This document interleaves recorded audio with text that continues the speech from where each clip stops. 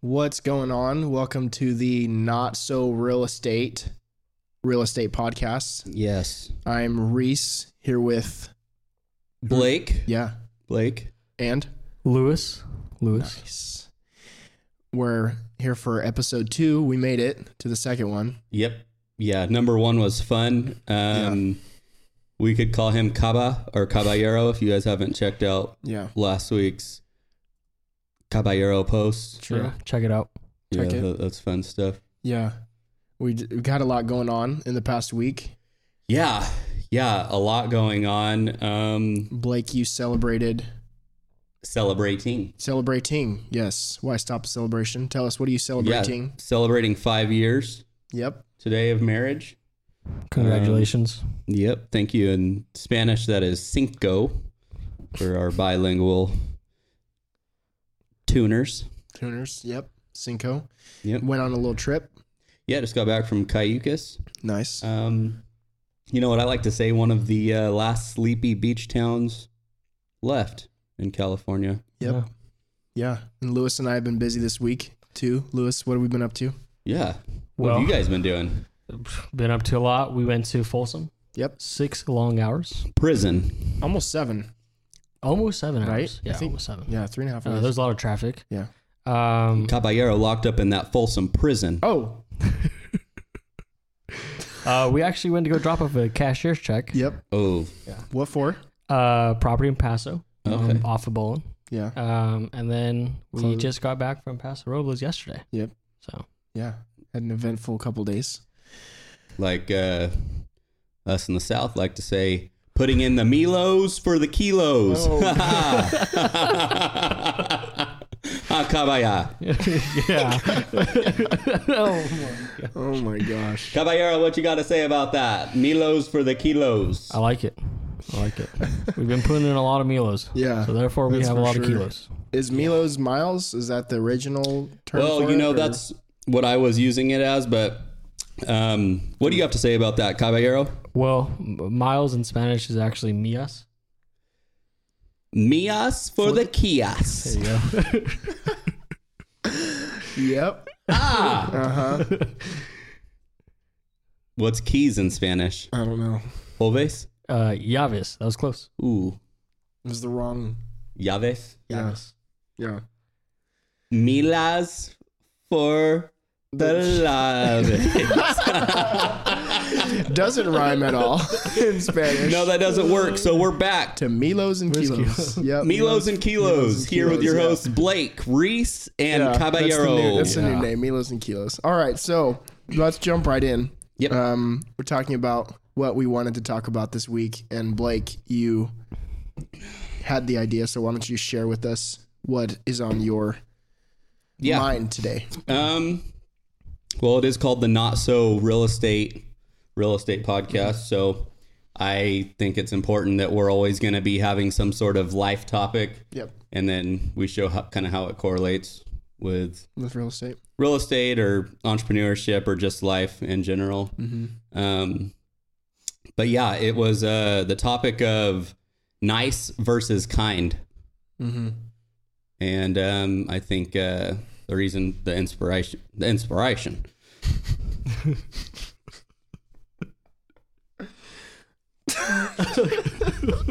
Went southern on us a little bit there. The inspiration for it is I'm discovering how similar words I've taken to be the same thing, but in fact they're not. They're very different. Yeah. And I think a lot of us sometimes we interchange nice for kind when I don't think they're the same thing. Yeah. I know a lot of nice people that are not kind. And I know a lot of kind people that many might not consider very nice. Yeah. That's twisty. It is. It is. Yeah. The way I was kind of thinking about it when you first said it was like, I feel like kind is like a state of being. Okay. I like that. Like, to me, at least, and maybe this isn't right, but nice is like a way to describe someone's action. Like, oh, that was a nice thing of you to do. But like kind is like who you are. Like you're a kind person. Like rather than just doing a nice thing. So can someone be nice and kind? Yeah, I think so. Do you think someone can be nice and not kind? Absolutely. What did you say the other day? We were on our drive to Paso, and I'd asked Reese, what are we going to talk about? He had said nice versus kind. So I said, let's say you're not the best dressed today, and I tell you, hey, you look good. Like, you look good today. That's being nice. But is it kind for me to say, hey, man, you don't look good at all today? Yeah. Like, you need to figure that out. Yeah. So that would actually be the kind thing to do. You're looking out. That's what I was asking. Yeah, because it's probably because I didn't match. Good. Probably because I didn't match, and say, "Hey, Reese, you don't actually match today." Yeah. Well, I mean, no, just FY. I mean, you were dressed fine. But thank you. I just wanted to say as an example. Yeah. Is it kind of me to tell you look okay, good, when you don't? Yeah. Yeah, I don't think that's kind at all. Yeah. That's like. Since we're on, 5-year anniversary, I'll talk about random things. Like, if I'm talking to someone random and I got my wife next to me and I got a booger in my nose. Right. Like, kindness, honey. Like, for one, pick it if you got to. Like, hey, we're married. Permission. Yeah. Get up in there while I'm conversating. Right. If I need to. Right. At that point, it's just efficient and kind. Yeah. That's like kindness exponential. Yeah. But if not, just be like, hey, like, you got a booger in your right stroll, Mm-hmm. It's always good to specify what stroll to. Yeah. Yeah, it's important. Yeah, because then you go the other one is not there. It's confusing. So and now we'll pivot a little bit off of this. So that's what I would expect my wife to do. Honey, if you're tuning in, just know if I ever got a boog in the right stroll, hit it up. Handle it. Mm-hmm. Another example is with you guys. It was really bumming that we have to talk about this here. I'll bring it up. We were in Fresno meeting with an agent. Oh, man, I know where this is going. Yeah, at a Starbucks, hanging out, having a good time. It was our first time meeting this agent. It's a buddy that we joint venture with on some deals. His wife, Viola, just joined the team. Wanted to have a meeting with us, so we all get together at Starbucks. We're hanging out. It's me, Caballero, Reese, Kalina. Yeah. So we had just got done eating Yard House, right? Mm-hmm. Mm-hmm. And we go to Starbucks, meeting with this agent. I am all the way done talking. I've been talking for a good 15 to 20 minutes, steady. I go to the bathroom. I look in the mirror, and I have something green on one of my front teeth, the big ones. I didn't even notice that. Yeah. Lewis, did you notice that? No, so to be fair, when you and Kalina and Reese and Viola were talking, I went to the restroom. I came out of the restroom, and as Kalina was going in, and the first thing Kalina told me was, hey, Blake has something on his tooth, let him know. Wow. Here's where I panicked. You were having a great conversation with Viola. The last thing I wanted to do, I didn't know how, was to let you know, hey, you got something on your tooth. Hey, and I will say this: when I get on a good stream of convo, like I don't blame you guys. It can get a little bit fiery. Yeah. Mm-hmm. Like I wouldn't want to get in the way of that either. Yeah. Mm-hmm.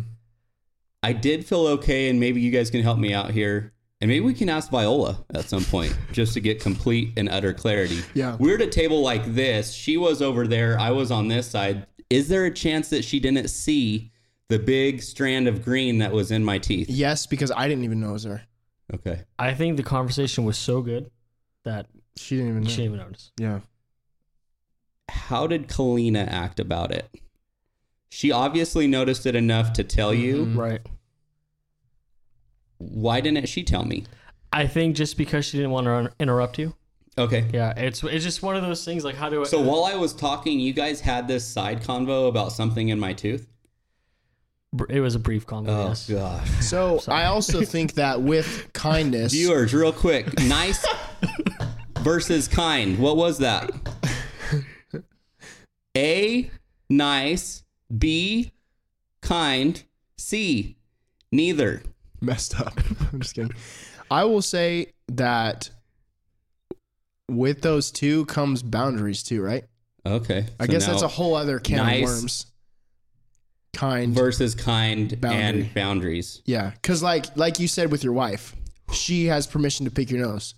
If I'm talking next to you and I notice a booger, am I gonna go pick your nose? I don't think so, and I think your fingers are a little bit too big. I have smaller strolls. Yeah. So yeah, I mean, but I didn't necessarily want your fingers in my nose. No. So like, is a business? I guess it's. I mean, we're pretty informal. It's not like we're like, oh, this is business, but like a conversation like that. I don't know. Would you have preferred us to interrupt you and be like, yo, Blake, in front of her, you got something in your tooth, bro? I think as soon as you let my voice down a little bit, or maybe ask a question, just hey, okay. Signal it. I got you. Yeah. I think what went wrong with me was I thought about it too much and I panicked. Yeah. And I didn't know how. Going back to nice and kind, I think it was nice not to interrupt you, but it probably wasn't kind not letting you know. Mm. Yeah. Mm-hmm. Okay. So it's kind of like the difference. I also thought of a comparison to like nice versus kind, of like joy versus happiness. I like that. That's kind of what I connected it to. And maybe we can have this conversation down the road, but just briefly, like joy is like a state of your heart and happy is an emotion. So like, that's kind of the way I thought about it. Of kind is like a state of being, and nice is not, it's not an emotion, but like the same similarity that joy and happiness is. I think that's fair. I thought that was, I don't know. That's good. So essentially an act or a temporary thing versus a state of being or something more permanent. Yeah. Like if someone who's robbing a bank is walking up to the bank with a smile on and holds kind eyes, but he holds the door open for the lady walking behind him. Was that a nice thing to do? Yeah. That was nice. Right. Might be a nice guy. Is he kind with I don't know. I guess that's between them and God. Because I guess there's a whole nother conversation of desperation. But just right off the surface, he's robbing a bank. Is he a kind guy? He has some manners. It's going to be probably no. But yeah, I think that's a great example. You know? Yeah. I don't know. Like you can probably politely ask the person to give them all of their money. Like, hey, could you give say but please? The kind thing to do would be not to be stealing someone's stuff, right? Just go sell houses. Yeah. I like that. No, it's good. Yeah. And I think you're right then. So joy and happiness, nice and kind, similar. Tell me. Oh, sorry. Go ahead. No, I was gonna say. Give me an example to you, Luis Cabaya. So I'm gonna bring it back a little bit back to real estate. Yep. So going back to our projects and stuff, I think a lot of investors who do these projects and do these houses, I'm going to try to tie it in. So they fix up the house and I don't speak for everyone, but not everyone's like this. So they fix up the house as fast as they can, make it a little nice, and they stick back on the market. Whereas how we do it here at the Sean team, we obviously want to make it nice. We want to bring a great product, but I think there's so much more of that we think about, like staging, like, how would if a family came in here, or if we came in here, we were going to live here, how would we want it to look? We talked about, actually, it was earlier today, how we're going to have a sign on our projects and tell a little story about, when we picked it up, how did it look, and why we remodeled it that way. What was our vision? So I would say something like that. Telling the story. Yeah. Superseding a product. Right. Just going the extra mile. I think being kind is going the extra mile. I like that. So I think people can fake being nice. Yeah. Mm-hmm. I was literally going to say that. I see it all the time. Yeah. And I would be honest and even say that could have been me. Mm-hmm. I knew exactly what I needed to do, how I needed to look, what I needed to act like, when I needed to act like it in order to be perceived as nice. So faking nice is, for all you agents that are tuning in, is when you get that phone call from the buyer's agent, you're representing the listing, and you get that call from that agent that just chewed you out a few weeks ago about how irresponsible you are. But then now they have a client who wants to buy one of your properties. So they have to put on that really nice voice that raises an octave or two. And no Mickey Mouse during the podcast. And act like they care a little bit. Yeah. And I think in real estate, we see a lot of nice. Yeah. Well, it has a lot to do with integrity. Like how you treat someone when you're near them might be nice, but the way you treat them when you're not with them, Yeah, would be like kind. A kind person is going to be going to have integrity. Yep. And they might still be a little fake when they're nice, not to make problems and issues that are. And I don't think there's anything wrong with that. Yeah, no, I agree. But I'm saying, like, just because someone's nice to you doesn't mean they're necessarily kind. Yeah. Yeah. Do you think people can see nice versus kind? I think Depends so. on the maturity of the person. Yeah. I think so. Yeah, that's true. Have either of you been nice and not kind? For sure. Yeah. Oh, yeah. So it's commonplace in the sense I think we can all realize that we've been there. Mm-hmm. Shoot, we still even might be there depending on the day or the week, right? Yep. Mm-hmm. Mm-hmm. I had, I've read and I've watched a few different things regarding what it would look like to be like a warrior or like a soldier. Because, back in the day, Roman Empire, wasn't like, oh yeah, I'm, a teacher and on the weekends I'm out warrioring for the kingdom of Rome, Yeah. That was their job. Kid, you're raised, it's who you are. Mm-hmm. You're going to go out and do it. And I was listening to this guy talk, and he said, that could be true, but that warrior, if he goes home and has a family and all of that, a true warrior can go out and kill during the day and then go home and lay on the ground for his little kids to wrestle and run all over him. That's a kind man. Yeah. Even though, this is an extreme example, but I want to put it there for people to challenge themselves. You could go out and kill each and every day at your job. We can go do what we do. We're in sales. We could go and be an absolute warrior for our clients, standing up for them for what's right in general. But if we can't go home and be kind, not nice, and go home and be nice for about 5 minutes with our kids and our spouse if we really wanted.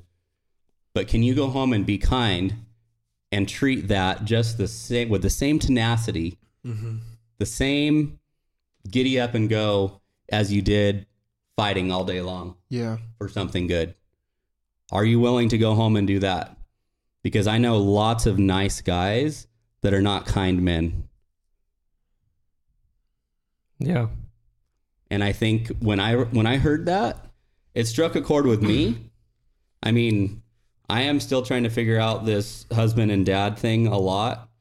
And I mean, thankfully, I mean, my wife we're polar opposites. Take just about any test that you want to give us, personality wise or whatever. We're very different people. Super, super cool though, how God orchestrates and uses marriage to pull the best out of each other through those differences. But she challenged me. And she was like, yeah, but how can you go out all the day and, go and do this or be this, but then there's not enough of you left, when you get home. And so I had to really take a look and be like, man, that's so true. How do because I am tired at the end of the day. Yeah. And that would, it makes sense. All of us are tired. But all it took for me, a high achiever, someone that wants to do well, when I go home, it's not like, oh, I get to take a breather from the world. Yes, I do. But for at least a couple hours, I can't just switch to E. Like I ain't got nothing in the tank. Right. No, I just have to change my mindset. Now I'm getting to go home and be a husband and a dad. And I want to do that at a super high level. Right. Mm-hmm. And that was a whole switch for me. Because when you're nice, it's exhausting. You're having to play a part. It is. You're acting. I didn't see it that way. So my prayer has been, Lord, help make me kind. Mm-hmm. I don't even need to be happy to be kind. I could be sad and be kind. I could feel good and be kind. I could feel bad and be kind. And so the reason I want to talk about this is the deeper I get in business, the longer that I'm married, the more that I get to adventure being the life of a dad. I don't want to be a nice guy. I want to be a kind man. And being kind involves a lot of very hard conversations with people. I am not confrontational by nature. So to me, avoiding conflict seems kind when really it's not. It was me trying to be nice and avoiding some hard stuff. Mm-hmm. And dude, it kind of gives me anxiety even talking about it right now. Mm-hmm. All of the hard things I had to go through in figuring out what nice versus kind means. Yeah. Well, and even like in that example, when you were being nice, you weren't even necessarily being nice to them. Like, so there's some points where you come to and you're being more nice because we're very similar in the fact that we, Yep. Like you're being nice to yourself, like by avoiding, because I don't like having hard conversations in any relationship I have, friendship, Totally. So like I find that when I am avoiding the hard conversations, it's because I'm being nice to myself and I'm not being kind to them, and I'm not being kind to myself. It's important to recognize. Right. But it takes paradigm shifts of your actual consciousness. It's a heart change to understand that concept right there. Yeah. Subconsciously, you will always default to thinking nice is kind. Mm-hmm. I appreciate you sharing that actually, because I feel like that's what I'm growing in right now. So yeah, you're right. Sometimes being nice is just an act. It is. And which is the most disingenuous thing you could ever do to yourself, by the way. Yeah. Skipping whatever you do to everyone else. Mm-hmm. It's first not kind to yourself. Well, I would argue that it's situational. Okay. Like we hear about that. And we got to go back to Lewis. Yeah, sorry. No, let's finish that. Finish that thought first. Yeah. Finish that thought first. Yeah, no. So, just like you, like I recently, like I want to say, like last month, maybe 2 months ago, I'd come home just exhausted. Yeah. Because we'd be out there fighting like warriors, getting deals, making sure everything's running like it should be, everything's dialed in. I mean, if there's a hiccup, like it as they say, time is money. Yeah. Right? Yeah.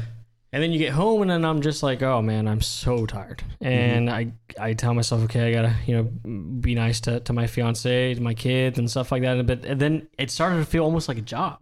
And I didn't like that. So, just like, your wife challenged you, Vanessa did the same thing for me. And I can definitely say like, it's been a game changer. Yeah. I'm present, but I'm like present. I'm there. You know what I mean? So I think kindness, you can attach so many words to kindness. It can be caring, present. Like, I think kindness also has to deal with your beliefs, your values. That's from this conversation. That's what I'm getting from. So that's so true, dude. Yeah. Thank you for sharing that. Spot on. Well, I would just I feel like there's a time and a place for, I don't want to say being fake nice, but like in certain situations, totally. It's certainly kinder to walk away than or just fake nice and just like that goes to pick your battles. Absolutely. And well, I think and that's so true, dude. So I don't want to knock that at all, because if we just went around being kind in the sense that we have to face all the hard things, for one, ain't no one going to be having a good day at that point. No. You have to really, there's like a gut factor of trust when it comes to timing of things. Well, it depends on the person. Like if it's a person that you're like, well, they're not, I think it's your core people, because in the situations we're talking about, it's wives, family. Yeah. Like, those are the ones that you need to nurture and take care of those. But like, not necessarily strangers, but people who aren't on your close. Like I would include us. Like you guys are people that I'm gonna, we're gonna have hard convos exactly. if we have to. Yeah, there's certain people that you don't have hard convos with, and you're just fake nice, and that's kinder than. And I think maybe even instead of even call it fake nice, that might fall under a word that I really enjoy that we don't use a lot in our language is meekness. Yeah, that's meekness is the ability to be 100% right, right. but perceived to be 100% wrong, and you don't have to waste your breath. Yeah, that's how Jesus was. It's actually, I think, one of the highest values of maturity is your ability to be meek. And it actually says in the Bible, which I love, isn't it so weird that some of the words in the Bible, the key words of who we're supposed to be in regards to character and things, are so either minimized, like they're not even used in our language, or they've taken something good in a word and converted it or perverted it or watered it down to remove like the trueness of it. But meekness says that the meek will inherit the earth. So those who are willing to be misunderstood will absolutely inherit the earth. And it is taking me and is still taking me so long to understand that I don't have to be liked by everyone to do what I'm going to do. And I definitely don't have to be understood. For sure. And the more energy I spend trying to convince somebody of a belief of mine, or convince someone that this grand idea or vision that I have is grand, like, is actually not needed. And it takes away from the energy you have for your family. Yeah. So, and I'll tie that into now real estate and teams and all this stuff. And also why this podcast is going to be so good for people as we go deep on relationships. We go deep on teams, and teams supersede any sort of industry. There are teams of people accomplishing amazing things in every industry and every line of work. But the team element that can become so draining, and the reason why nice versus kind is important is if me being a nice guy to everyone on my team, if that's what it takes for me to be well-liked and grow my business, whatever, I had to start asking myself, at what cost does that come at for me, for my family, but then also for the people that are here with me? Yeah. If I'm exhausted and drained at the end of the day because I'm having to fake nice all the time and I can't be straight up a little bit, like with my own crew, like it's just a matter of time before I burn out. And so I was always so confused in real estate because I've been in it 10 years. Man, why is it every year? Why is it every other year that I feel this burnout occurring? And I recognize it's because I was faking nice. And I was really convinced that in order to be in real estate or in order to be successful in business or whatever line you want to put there, I thought I had to be something other than my true self. And I think I was so lost when I first got into real estate. I didn't even know who that true self was. So I had to be gracious with myself, and I'm still learning grace with myself. But dude, the reason you're getting so burnt out is because you're being who you think you need to be for everyone at the expense of who you really are. And my lens on leadership, my lens on success, my lens on being a husband, a dad, whatever you want to, absolutely changed. So for those people that are building teams, whether it's 2 of you or 70 some odd of you, I would just say the earlier on you can figure out who you are, asking yourself the hard questions, and even leaving a conversation being like, was I kind? Or was I nice? And if you can make the summary that, you know, I was kind of faking nice, but it was for a kinder thing because there's no point in that relationship going there, whatever, so be it. But when it comes to this team, you guys know there was a big change in me probably in the last year and a half, where it's just like, guys, I'm just at the end of myself. I have nothing else that I can give you. And so I'm just going to give you me. Yeah. Mm-hmm. And I think that's when this whole thing really started to blow up in the best way. Mm-hmm. It's funny, in the worst way and the best way. Financially, worst way. Because I'd let down my guard and just be like, you know what? Like, I can't solve everyone's problem. Right. I can't even solve mine. How can I solve everyone else's? But if I could be just straight up with what I'm going through and how hard it is, maybe I'll set some people free. Yeah. And give them permission and freedom to struggle with me. I don't need to put on a face like we do in real estate. Like, oh yeah, I got 27 sales this month. Life's freaking good. Just bought a, whatever. Like, no, it's hard. Like, I sold half the properties I did last year with expenses that were 7 times more than I've ever had. And, like, I'm sorry.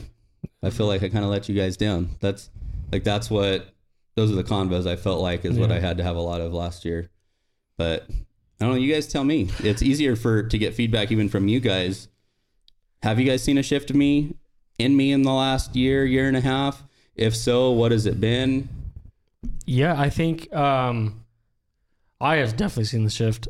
And I think it's been for the better. And I think that you being kind, and when I hear kind now, it's just being truthful, even though sometimes people don't want to hear it. Yeah. I think it's really helped this team. Not only we get to learn from you, but I do believe that we've gotten closer as a family, team, whatever you want to call it. But I think the cool thing, Blake, is because of your honesty, your truthfulness, like I said, even though sometimes we just don't want to hear it and we have to hear it, it's come to the point where we're super appreciative of all that. And we all have each other's backs because we know that, hey, if I'm messing up here, you telling me or telling Reese, whoever it is, that, hey, you need to work on this. Yeah. It's not that you're being mean. It's that you're being kind and you're actually looking after us. You know what I mean? Yeah. One thing I want to bring up is Reese. Yesterday, this is a good example, I think, of nice and kind. Yeah. We were coming back from Paso Robles, and the property we just closed on yesterday, it's going to need some landscaping. And we were charged, I want to say, it was a little bit over 10 grand. And our budget only allows us a $10,000 budget for a landscape. I think it was really cool to see Reese do your thing. And it's cool because you had said, sometimes we got to ask ourselves, are we being kind or are we being nice? And I always see that, and you always ask, sometimes you ask me, hey, how did that sound? Hey, was I kind or whatnot? And it was cool that you were kind, but you also let him know, like, you also let the landscaper know, hey, this is what it has to be. So can we work together, figure it out, versus just trying to be nice to get on his good side to then hopefully get. Right. I think it was phenomenal the way you set that up, the way you were assertive but kind at the same time. And I think it prevented some talks that you didn't even have to have just by being kind and truthful. Oh, that's good, dude. Anyways, yeah. And actually, I can picture it. Reese, you've wasted a lot of air in your life. A lot of breath. Yeah. Yeah. I have too, dude. So you're not alone in that. But do you think your conversation yesterday, you probably would have got the same result, but it would have been a lot more long-winded, huh? It would have been 3 conversations later that we figured this out. Got it. Tell me about that. Okay, so I find it like I'm interested to see, and I've learned a lot on this specific dealing with the people we bought it from, of things that we could have avoided had I been a little bit firmer up front.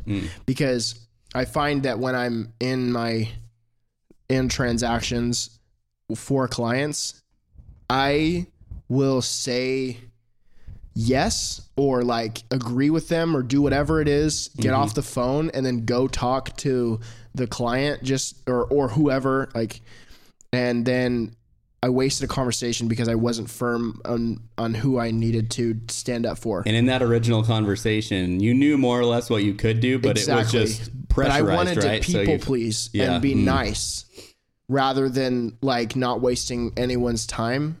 Or no, I was wasting people's time, but I didn't I was trying to You were being nice doing it. Exactly. But wasting their time and your time wasn't necessarily kind. Yes. And so realizing okay, I just need to be just straight up with people now. Yeah. Especially because we have timelines and things we need to get done. Yeah. And if we don't hit those timelines, it costs a lot of money. And especially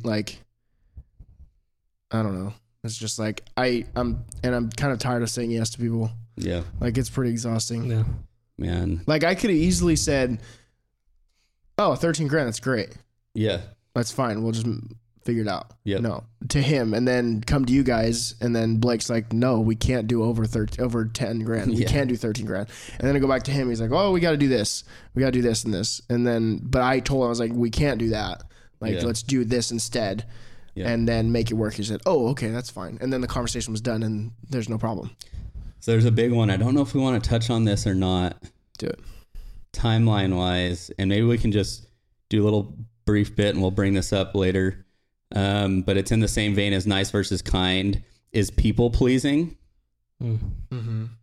versus boundaries. Yeah. Mm-hmm. And I think they're so closely connected. People don't understand it sometimes. And so maybe we'll go over that on a future one, but I like the word that you said, people pleasing. And a game changer for me is every time I say yes to someone, I am saying no to someone else. Mm-hmm. And I have to start understanding when I say yes to this, who am I saying no to? Or if I'm saying no to this, who do I get to say yes to now? Mm-hmm. So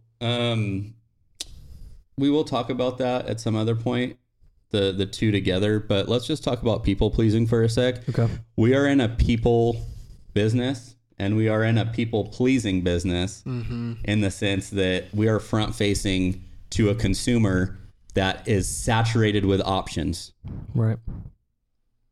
Right. Mm-hmm. And that's on the investor side and on the retail real estate side. Yep.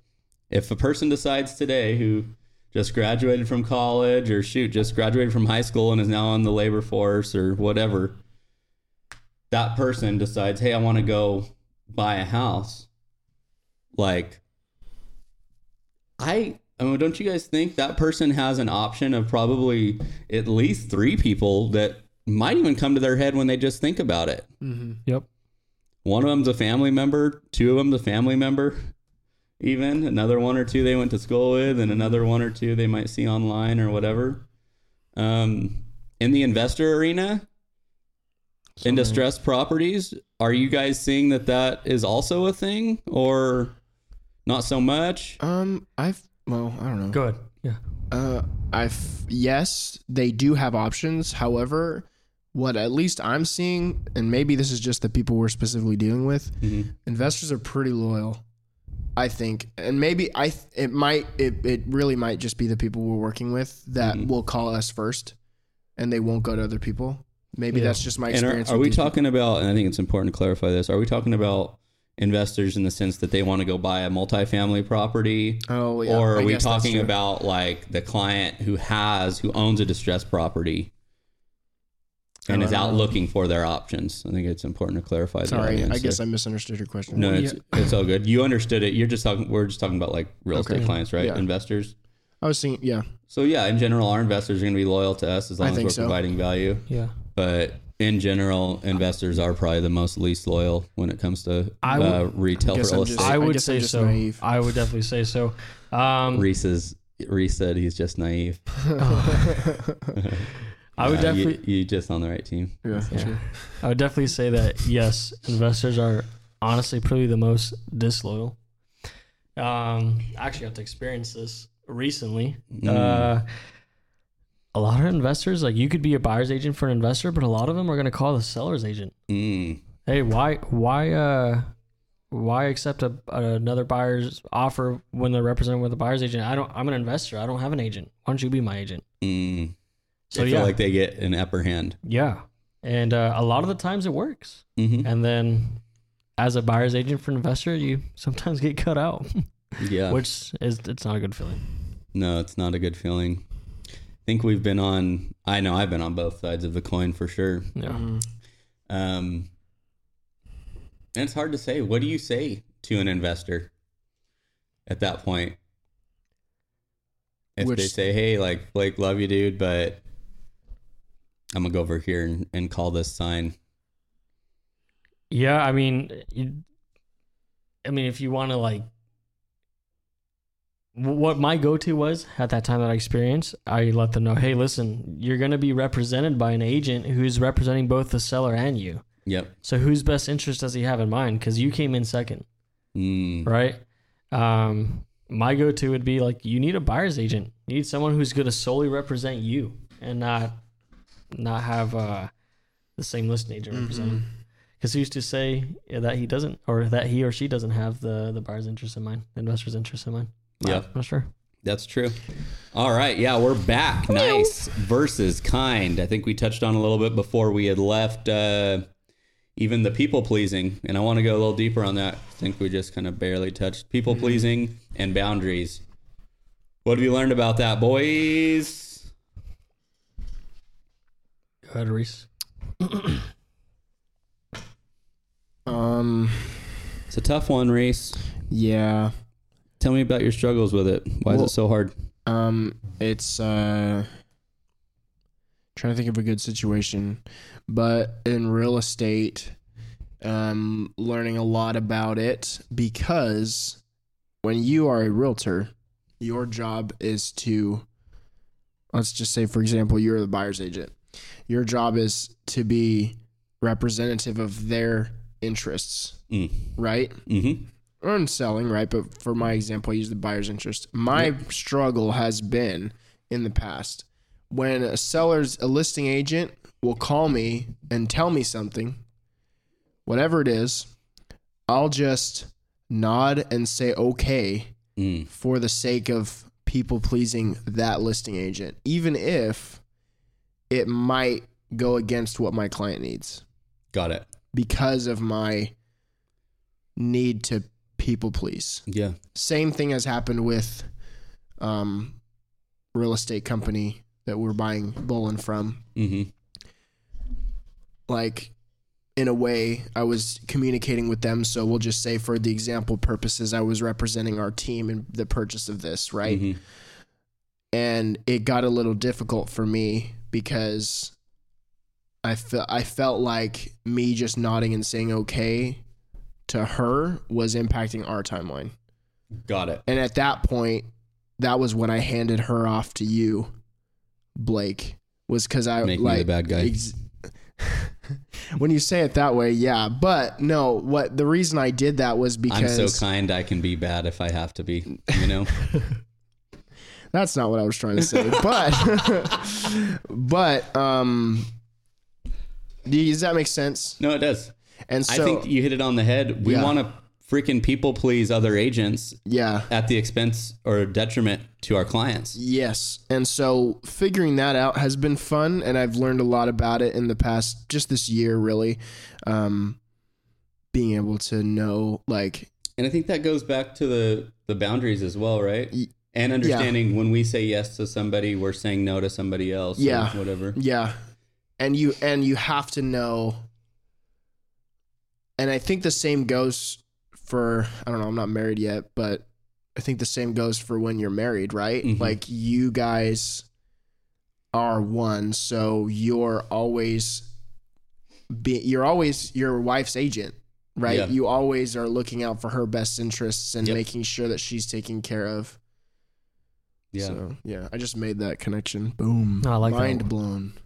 Our wife's agent. Yeah. Yeah. There's some agency there when it comes to being there's a fiduciary duty. Fiduciary duty for sure. Fiduciary duty. Yeah. And I think, Reese, you touched on something that's so important, and I think so many of you younger agents, not even younger agents, just new agents to the game. I don't care how old you are, but it definitely does affect, I think, younger agents more with that people pleasing. I can speak for myself when I got in the game and I was 22 years old. And you've even seen some of these real estate agents be considered top or popular or the big dogs or the OGs, whatever words you want to use.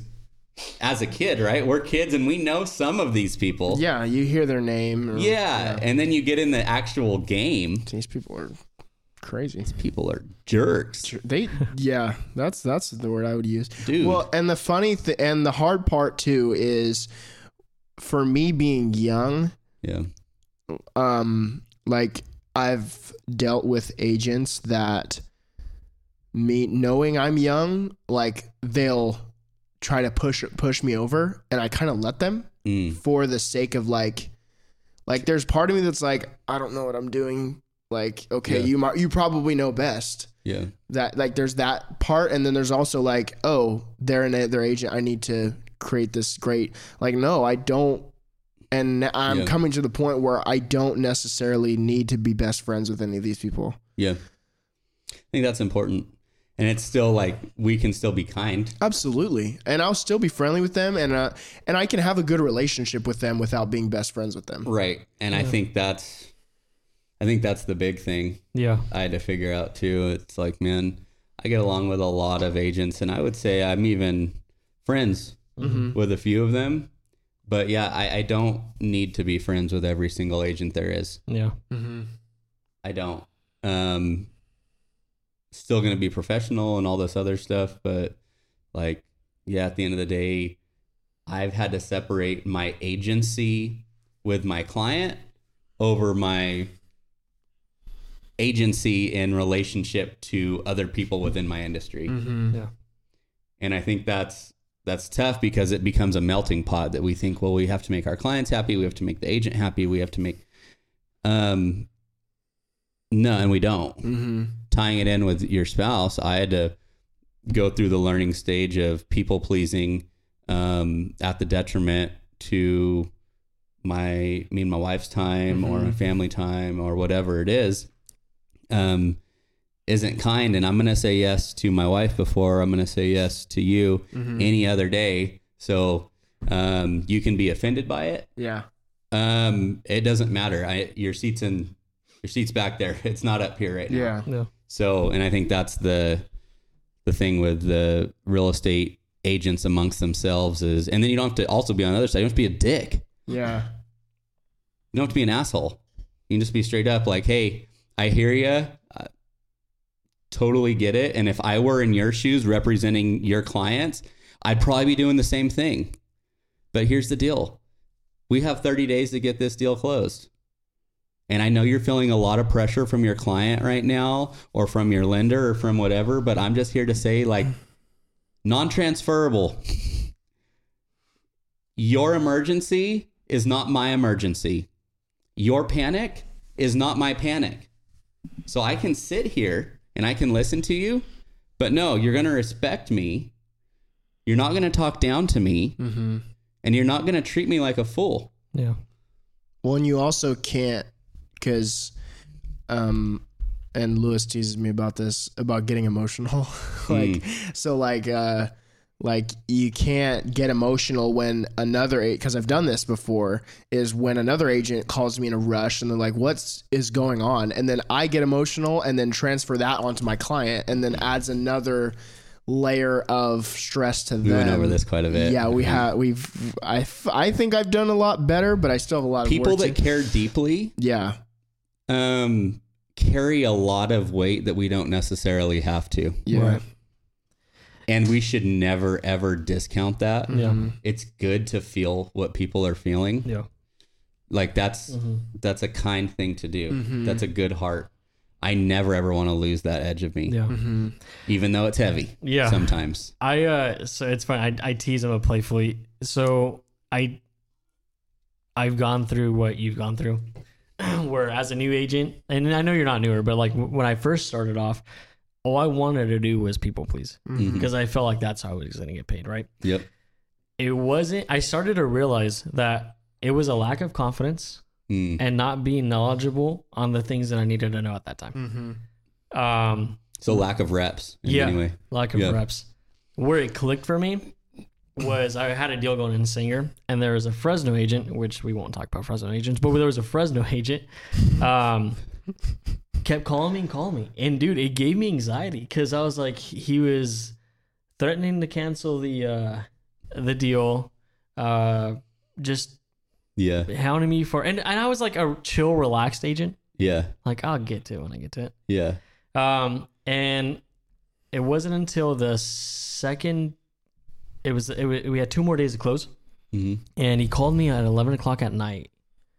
And I think it was just my frustration that gave me confidence, but I told the agent, I said, hey, listen, it's 11 o'clock at night. After he went on a 10-minute rant, and I said, we'll talk in the morning, and I hung up on him. And then he sent me a cancellation form. We're 2 days from closing. And then, I don't know if I should be sharing this, but in the email, I said, I appreciate the cancellation form. Just so you're aware, it's 3 days, right, that we get. And there's only 2 days left to close, so I don't know what you want me to do with this. Anyways, I bring that up because it was at that time where it clicked, like, I'm not gonna let people walk over me, and I just you've gotten so much better. I'm not knocking you or anything, but it's funny to see Reese, and it's cool to see you grow, dude. Yeah, so, amen to that. Yeah, and we never get it perfect. Yeah, that's the thing. We're always figuring it out. There are those lines though where it's like, all right, mother effer. There's like I've been cool for a long time, and the coolness just went out the window. Yeah. Now here's how we're gonna do it. Yeah. And typically what I do at that point, so you guys know, not an a-hole, I'm just not communicating over the phone with you. Yeah. I'm sending an email. We're gonna go directly by the book. You've extended beyond any sort of reasonable boundary at this point. So now you're going to be put on extra back order. Yeah. If you want to communicate with me, you can send me an email with whatever proper documentation is needed. Other than that, leave me alone. You're a detriment to your client's success. Bye. And I think that's what, like, the people on the other side, that's what they misunderstand, is going back to nice versus kindness. If they would just be kind and straight up in the beginning, you wouldn't have to go that far. Yeah. Or just like, hey, straight up, man, I'm bugging out because my client is going 1,000,000 miles an hour. They've called me 17 times. And I would say, hey, what I would do at that point, a good agent knows how to not only be a therapist for themselves and for their clients. I will gladly walk an agent through exactly what they should do to just detonate and calm the situation. Yeah. I've heard you do that too, which is very entertaining. Dude, I enjoy doing it. Yeah. I wouldn't be a team leader if I didn't enjoy figuring out how to defuse bombs. Right. Because I feel like that's what I do most of the time.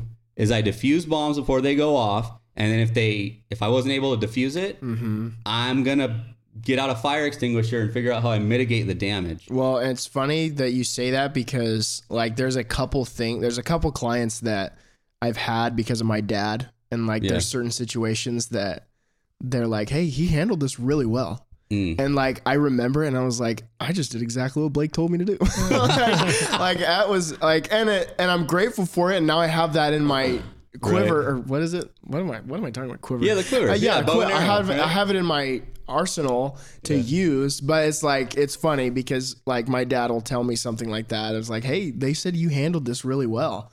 Yeah. And I'm like, I just did exactly what Blake told me to do. There's a lot of failure on my side to get to that point. Yeah. Let me tell you. Yeah, it's true. I think sometimes just taking a deep breath for yourself. And then I even asked another agent, like, hey, like, dude, have you taken a deep breath and just like got a drink of water? I know it sounds funny, but a couple deep breaths and a sip of water will go a long way for your mental health. Yeah. Like if I've had to learn how to coach myself in the midst of chaos and stuff in this business and outside of it, but that's my default. Like, let's take a step back here. I think everything feels like an emergency in this business, and we find out it's not. But then once we know it's not, now it's like, okay, I can give people permission to still be upset. I can give permission for that agent on the other side that was treating you like an a-hole. Yeah. I'll give them permission to do that. But here's the line. Hey, Mr. Fresno agent, I'm not going to answer any phone call from you probably after 7:30 at night. I probably won't even answer your text that late. Yeah. You can call me, you can leave a voicemail, but if you're expecting a response, or let alone some sort of response that's going to move the situation in the right direction, I think you need to figure out a different way, because this doesn't work for me. Right. And just leaving it at that. Yeah. Oh, you're a mother effer. You don't do your... Hey, hope you have a great night. Yeah. I will talk to you in the morning. If you'd like, you can send an email as soon as this phone call is done with whatever proper documentation is needed, and I'll present it to my clients first thing in the morning. Have a great night. Yep. Feel your emotions however you want to. Not allowed over here. I'm not going to carry that for you. Yeah. Like, God bless you. I'm going to pray for you tonight. Right. I'm going to pray for me too, because I'm going to have to deal with you in the morning. But, you know. Yeah. How have you guys learned how to have people respect your time? You know, it's kind of one example right there. Yeah. But any other examples? I think for me, it personally just goes back to confidence.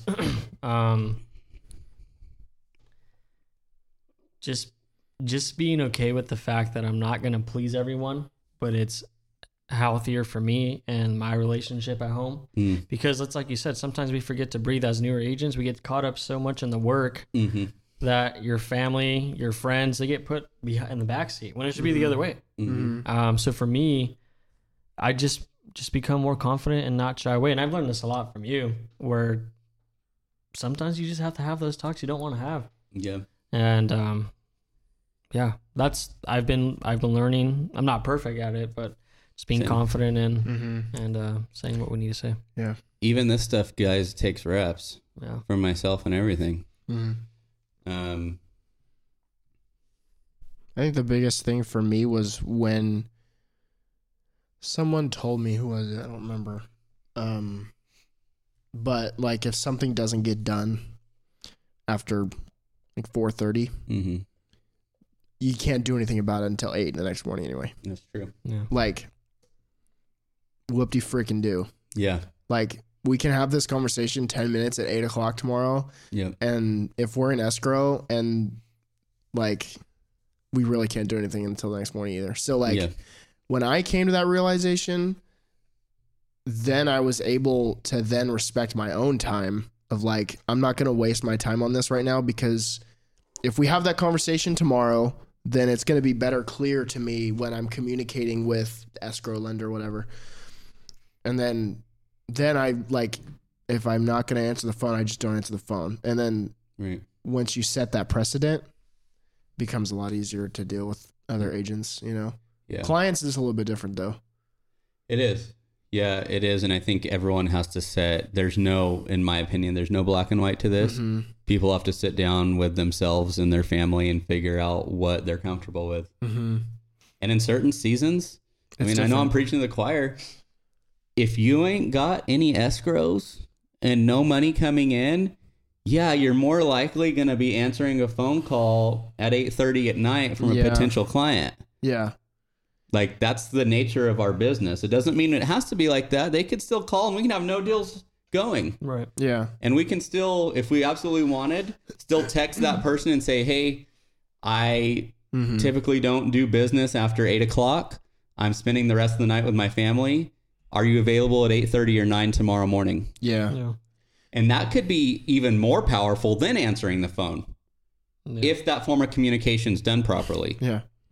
I think you had shared when I first joined that. I forget when, but it was probably a training that sometimes like communicating that, even though it might not be what the buyer wants to hear. Yeah, you get respected more for that. Totally. Mm-hmm. So I started doing that at buyers consultations, like set it up and like let them know, because like I have certain times that I can't work because I don't work because of lead worship. So I like let them know, like Wednesdays after 4 o'clock, I can't really do anything. I'm at church. Sunday mornings, other than that, like, and I kind of let them know. After 7 o'clock, you can text me and I'll probably respond. But like phone, I started doing that at buyers consultations because you told me that you do that at the buyers consultations. So. Yeah, just say, it doesn't have to be anything crazy. Yeah. And just say, hey, you know, I say this, it doesn't mean that you can't text me. Yeah, absolutely. I just want to let you know up front, there's a chance you might not get a message back from me until the morning. Yeah. Mm-hmm.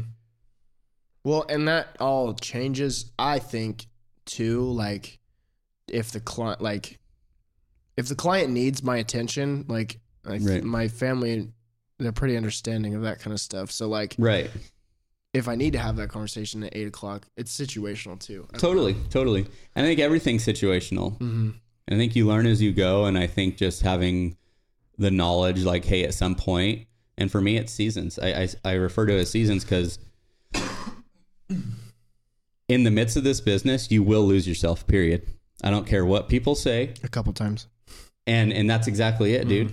I'll lose myself at different periods over the years, whether I'm mentally well or was well or not, just because it becomes chaotic. Mm-hmm.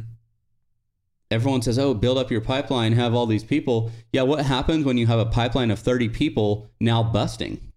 And everyone wants your attention right then. Yeah, that season's going to be busy. Yeah. But the last 2 seasons were extremely slow.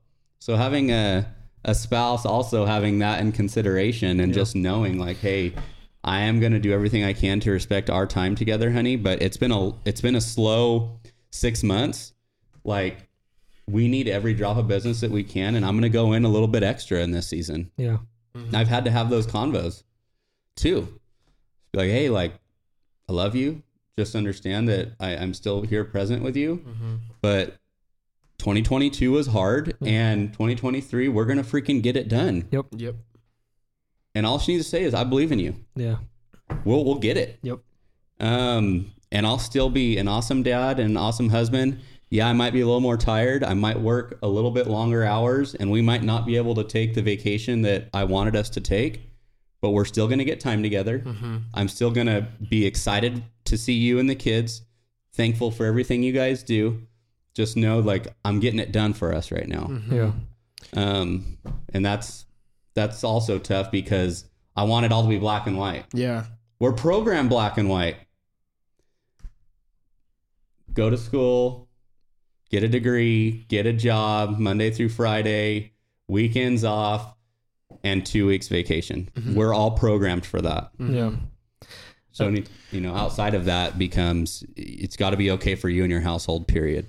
I think it'd be great to, at some point, think about being intentional with your time. Because everything you just said, I mean, I've gone through that too, where it's like, hey, last month was so slow, and you know what? I used to shy away from those conversations. I actually appreciate them because what I've seen is a lot of growth within my relationship. But yeah, I think maybe having a topic where just being intentional with our time, just talking a little bit about that'd be cool. All right. So got a little bit of time. I think we want to talk about being intentional. Yeah. Yep.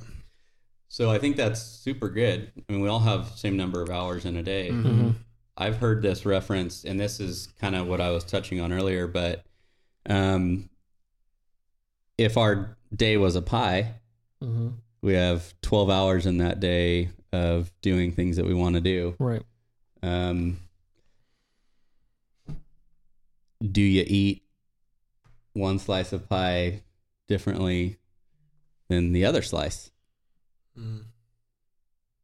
So when I talked about going out and being a warrior, I think how I viewed it was, well, yeah, for 8 to 10 hours a day, some of us on real estate, 12 plus, depends on the day. Depends on the day. But we attack that pie differently than the pie when we get home.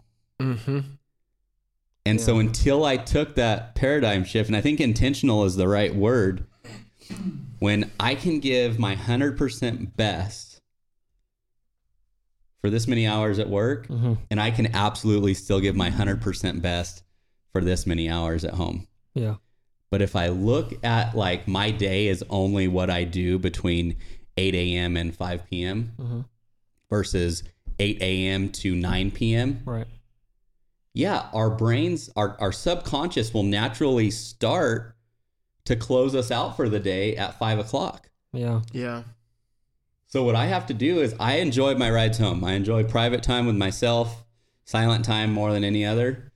But I almost have to like get myself hyped up in a way, in the sense that like, I got to go enjoy these 2 to 3 hours at home. Yeah. And not like it's a burden or anything, but it's different than work, right? So no, I can't just completely check out. Right. That's actually, that intentional time is more valuable than the 8 hours I did before it. Yep. But we're programmed not like that. Give it all at work and then veg out on the couch. Do nothing. Crack yourself open a cold one and hit the recline. Right? Yep. I mean, they've normalized that, dude. Yeah. We watch it in movies. We do it.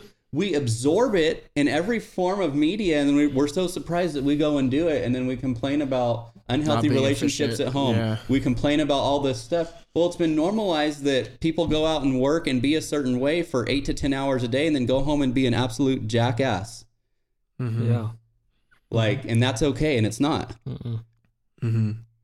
So I have to, in my car ride home, sometimes even sit in the car before I walk in. Man, Lord, thank you for letting me be a husband and a dad. I really want to enjoy my time. I'm stressed out right now. I can barely think straight. I'm so tired. Yeah.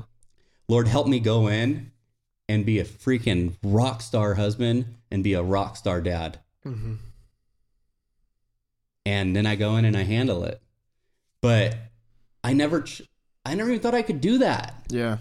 No one told me that I couldn't. It just wasn't in my programming. I had to put conscious, intentional thought into, why do I feel so zonked at the end of the day? Right. Part of it's energy, but most of it's still mindset. It's still your mindset. We're viewing it wrong. Yeah. I think being intentional with your time is a freaking superpower. It is.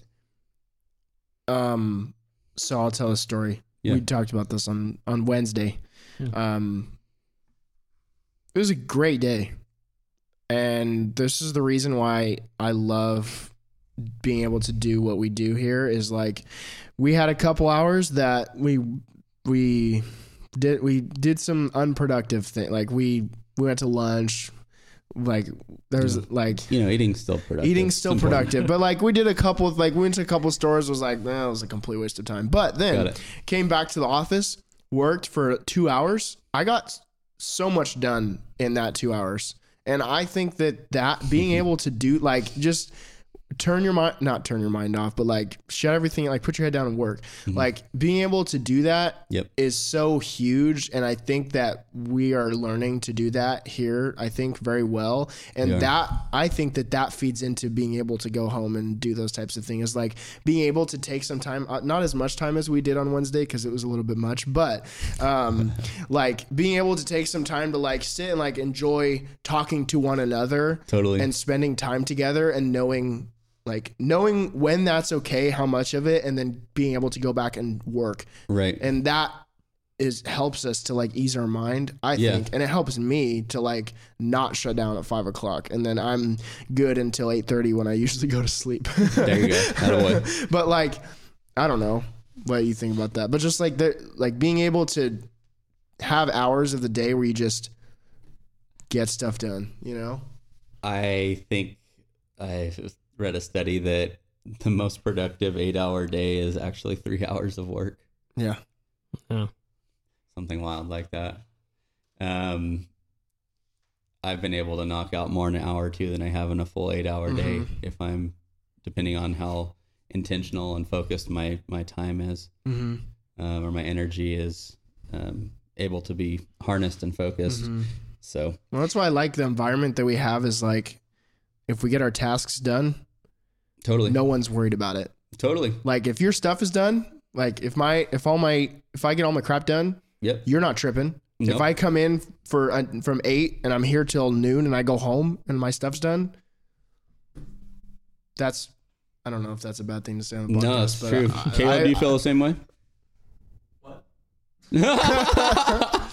Yeah. I asked Caleb, our videographer, if he felt the same way about focus time, and Reese mentioned that I don't really trip as long as the stuff's done. That's true, right? Yeah. No, they can't hear me for sure. I ain't tripping. Okay. Yeah. So what he just said is he smiled and said, they can't hear me for sure.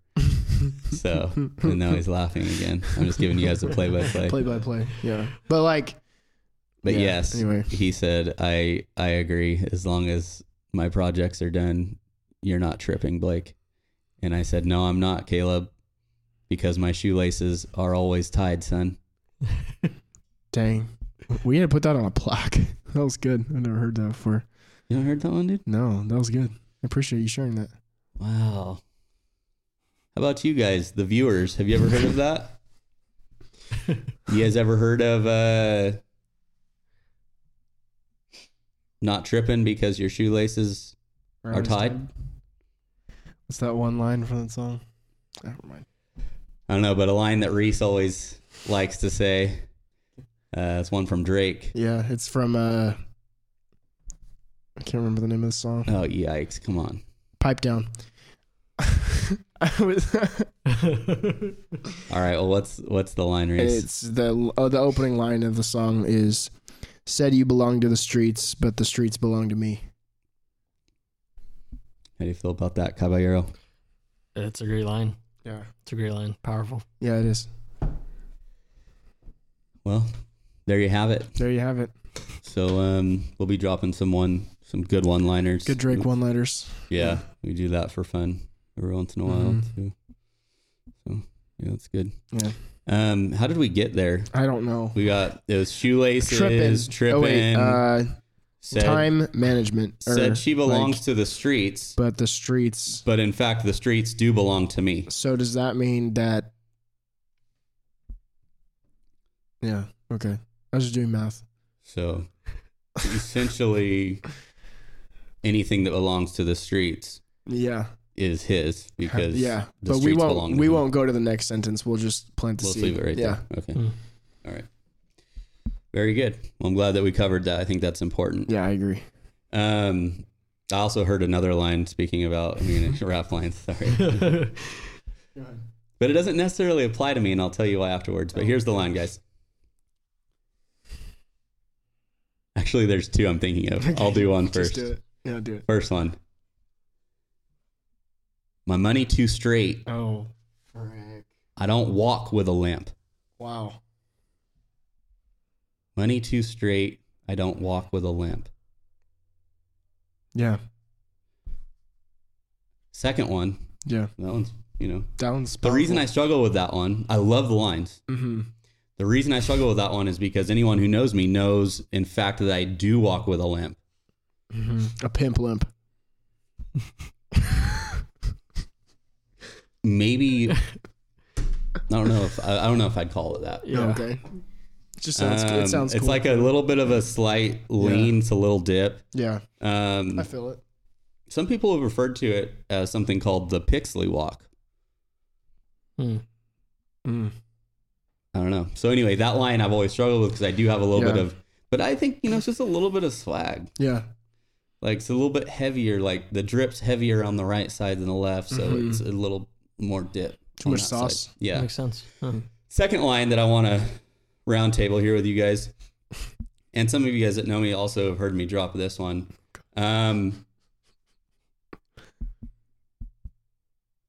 I'd pinky swear, but my pinky ring too big. That's a good line. So, thoughts on that one?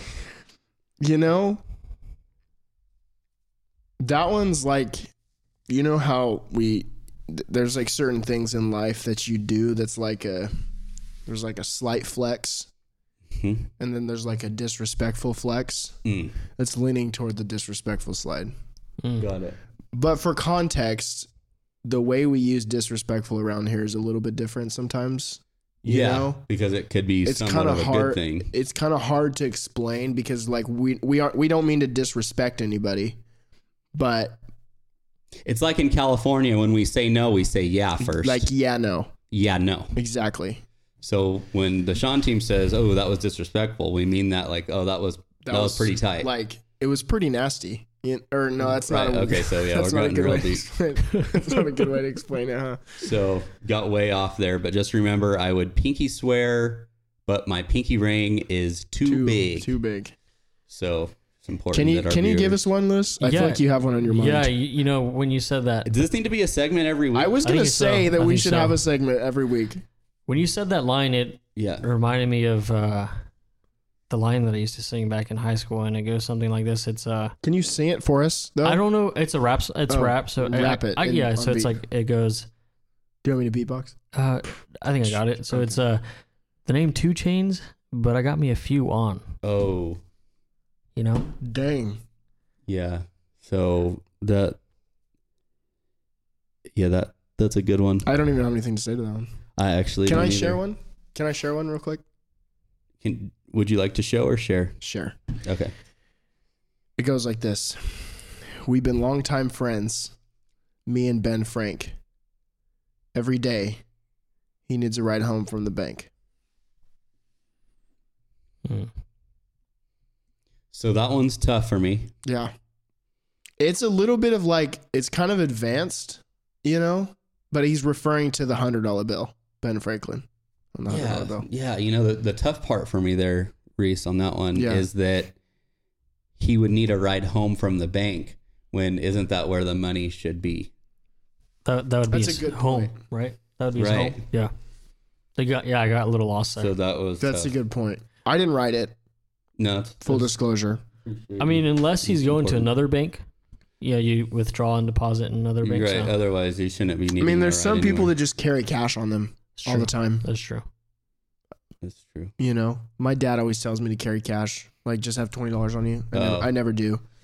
I try not to either. I always give it away. Yeah.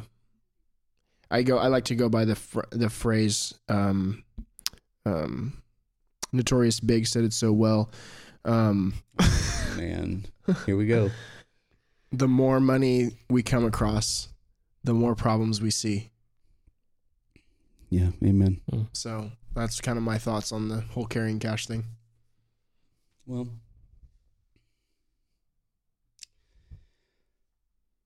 rap backwards is par. Mm-hmm. So on par. Yeah, I think so.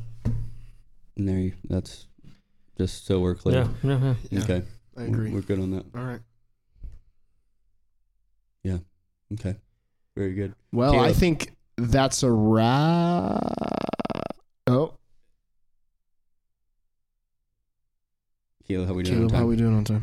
100% need to end before it gets any worse. Okay. Okay, so can I say that line? Yeah. Well, right. That's a wrap. Speaking of rap. Yeah, that's a wrap. Speaking of rap. That's a wrap. wrap.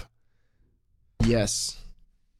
Cool. So, episode 2. Done. Check mark. The Not So Real Estate podcast. Yep. Is officially done. If you haven't tuned in yet, we got episode 1 that was also pretty fire. Yep. This episode touching on nice versus kind. And the next episode, boys, we're going to be talking about... It's a surprise. Oof. Man. Surprise. Unless you want to reveal it, then you can. No, I think that you should, they should just tune in. I think so. And hear what it's all about. But I think it might have something to do with boundaries. And just remember, if your pinky ring is too big, don't pinky ring. Don't pinky swear. Yeah. And with that, we're out. Yeah. That's a wrap.